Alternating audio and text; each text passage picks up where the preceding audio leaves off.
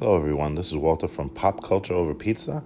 You can find us on Twitter at PCOP Podcast, and I'm here to give you a quick slice of UFC 229, the latest pay-per-view by the UFC promotion. This occurred over at the T-Mobile Arena in Las Vegas, October 6, 2018, and I want to talk about three of the fights, including the main one, which everybody is probably talking about this morning. But the first one is the heavyweight match between Derek Lewis and Alexander Volkov. This was a pretty anticipated fight. You had a lot of people looking at Volkov as probably being the next it guy over at the heavyweight division. And he was taking on Derek Lewis, who was ranked number 2, but had a reputation for a guy that had strong hands, good striking, but tends to gas in his fights. And nothing really changed with this fight.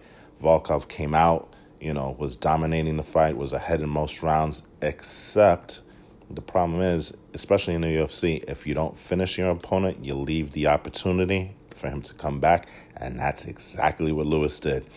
He caught Volkov with a right hand where it seems Volkov was trying to set up a knee, dropped him, and then Lewis then proceeded to finish with ground strikes with Herb Dean stopping the fight. This was good enough to earn Derek Lewis performance of the night. And let's see, this probably may lead for a title fight for him.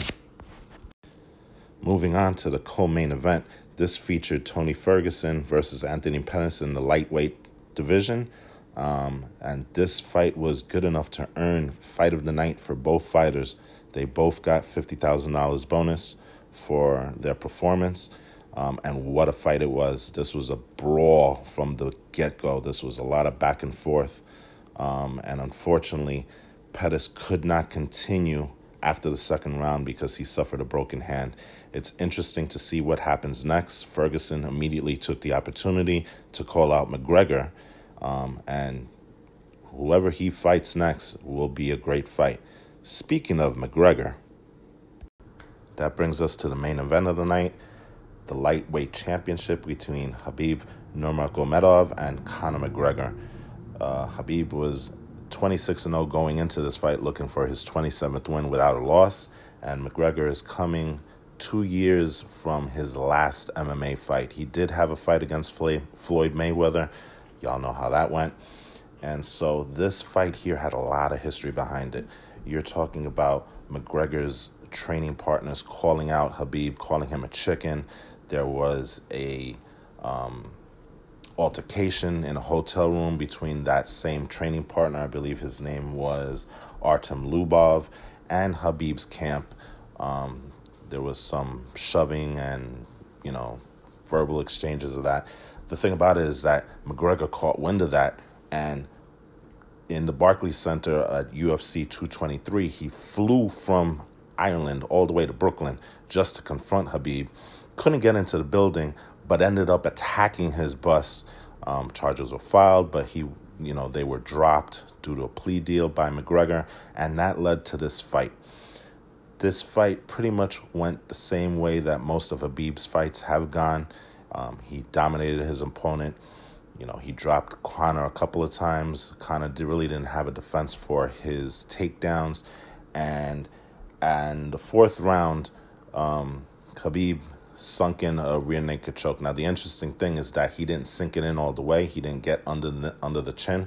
Rather, what he did was he kind of grinded the jaw. And if anybody's ever been in a rear naked choke where you're grinding the jaw, that's pretty painful.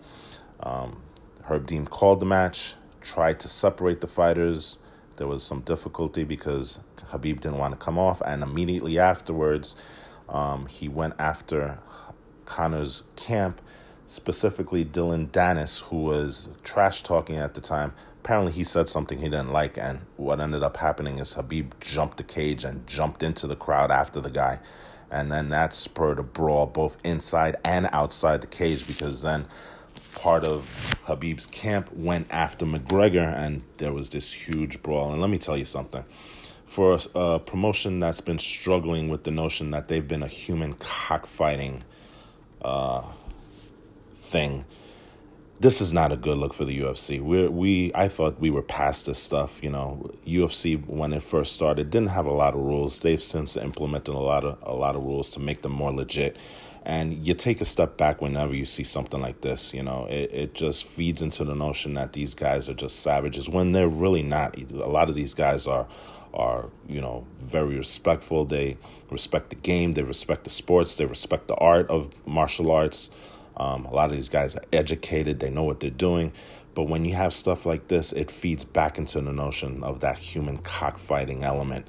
Now, granted, Dana White's going to look at this and he's going to say all the right things. He's going to say, well, the Nevada Athletic Commission is holding the purses. We're talking fines. We're talking suspensions.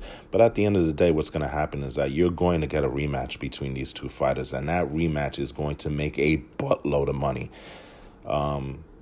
And that's the nature of the sport. That's the nature of how things work in sports these days. The more negativity, the more, spectacle, it feeds into this notion that we have to see the worst in people to see what we see here.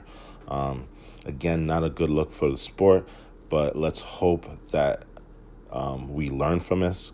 Khabib afterwards, he was kind of apologetic in his post-fight interview, but yet he still listed all the reasons why he did what he did, with Conor apparently attacking country, religion, family, which is uncalled for, but Conor likes to play that bad guy role, and he does it well.